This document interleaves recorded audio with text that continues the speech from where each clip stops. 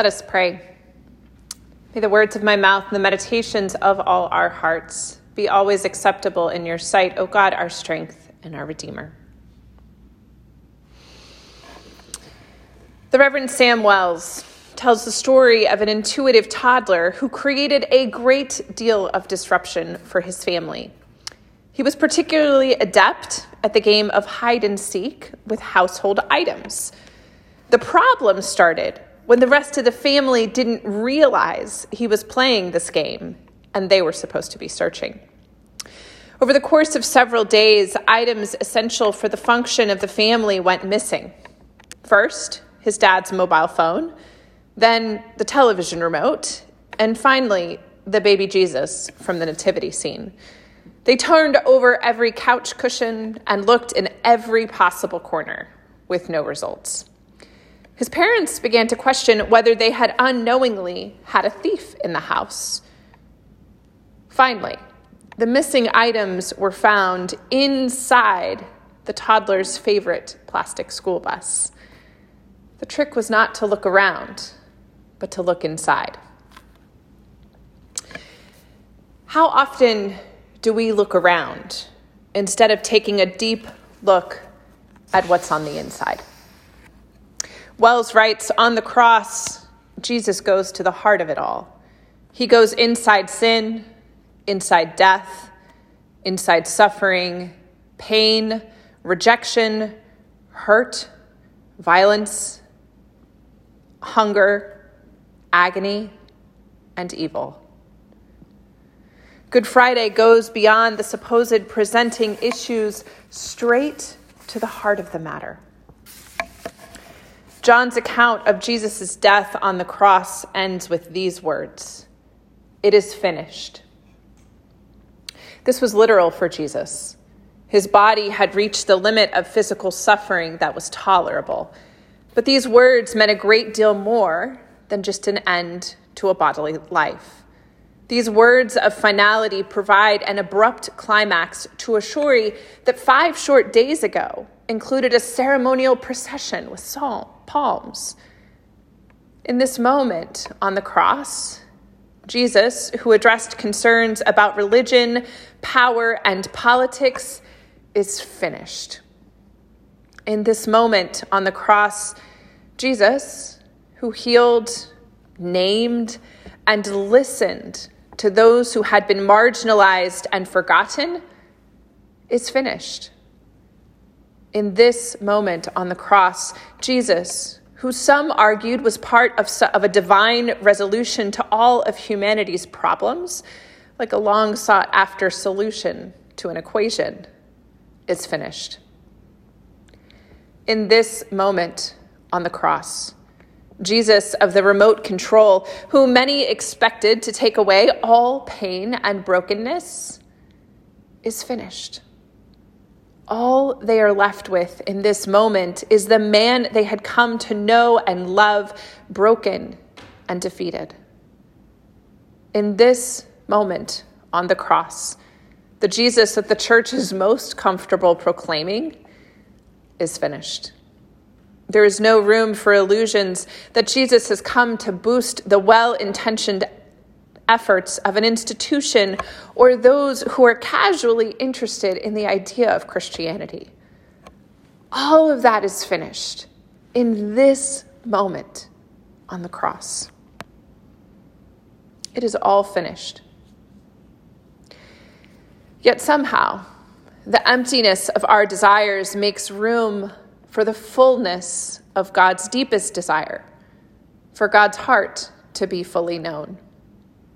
Good Friday is all about breaking through that which we expect and finding it replaced by that which we receive on the cross, God's heart. Wells writes, God always intended Jesus to come among us, not to fix a problem, but to embody God's love. Incarnation came with a risk, and when that risk was realized, God did not slink away, lash out, or call time. Instead, God underwent the full and horrifying consequences of that risk. But God also did one more thing. God disclosed the way the story ends. The way the story ends was decided before the story began, and that's how God exposes the emptiness of power.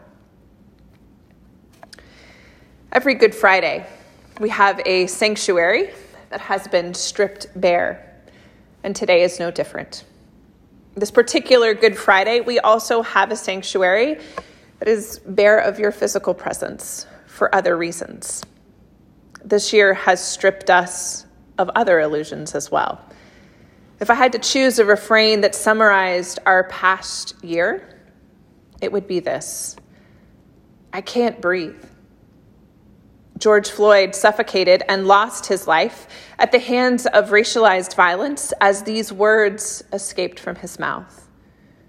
A chorus of COVID patients echoed the halls of hospitals and nursing homes with the same refrain, I can't breathe. Paralyzed by isolation, many among us struggled to find a life-sustaining breath, shouting into a void, I can't breathe. Every year, but this year especially, let us not shy away from the power and meaning of this particular Friday. There is no easy way to justify the cross or the suffering that Jesus endured. But there is also no need to make it any less brutal than it was. When we are able to stop and fully absorb what takes place on the cross, we are in fact face to face with God's very heart. The power of Good Friday lies in the fact that it's not solely focused on curative redemption. Jesus doesn't die on the cross to provide a simple and easy fix to our sin, our pride, our deepest failures, though that is what the Reader's Digest version of Christianity might lead you to believe. The finality of Good Friday makes space for a deeper kind of love that not only tolerates, but endures suffering. Maybe a fix is never what we needed in the first place. Think again about this past year. It's been brutal. In the midst of our struggles and profound losses, the transformative power and necessity of simply being with one another has provided hope. I cannot tell you how many stories I have heard about the ways in which a phone call, an email, a text message, a note, or a driveway visit provided the endurance to keep going. The heartfelt ways in which we have had to fight to be connected have revealed the heart of humanity. The truth is that the problems of racial injustice, insufficient healthcare coverage, and incapable leadership could not have been resolved in a single year. But there is no more denying that these things are real and powerful forces in our daily lives. Any story we were telling ourselves to convince ourselves otherwise are finished. Perhaps in its place, we have become a bit more practiced at sharing our hearts with one another. Perhaps in its place, we are invited to rediscover the love that God revealed on the cross, the love that not only tolerates suffering, but endures it. When all else is stripped away and we're confronted with the barrenness of what lies within, we may be surprised to find hope among the remains. There is one more story I want to leave you with, again taken from the Reverend Sam Wells. He writes, Trevor Dennis, in his book Speaking of God, describes a scene of desolation. Stale, stinking canal, broken lamp posts, flats boarded up. No trees, no grass, graffiti everywhere. For 30 years, the site had been empty since an explosion killed Mabel and Arthur, asleep in their bed in the front room downstairs. No one ever found their bodies.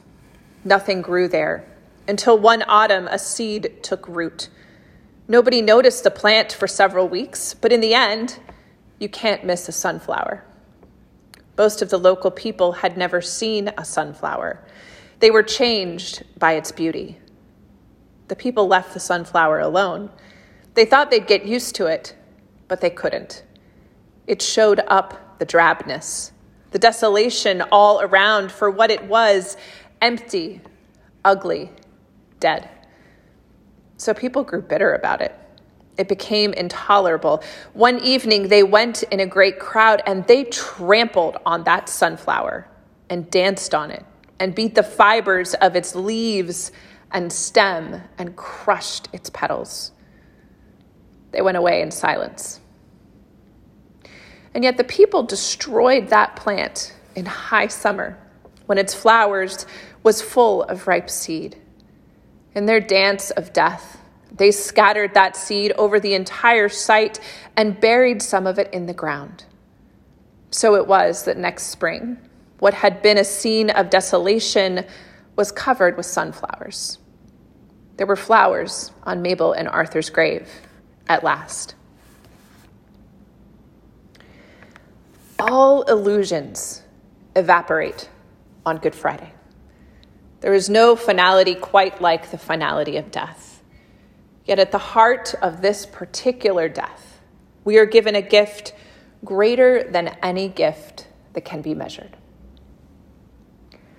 Amen.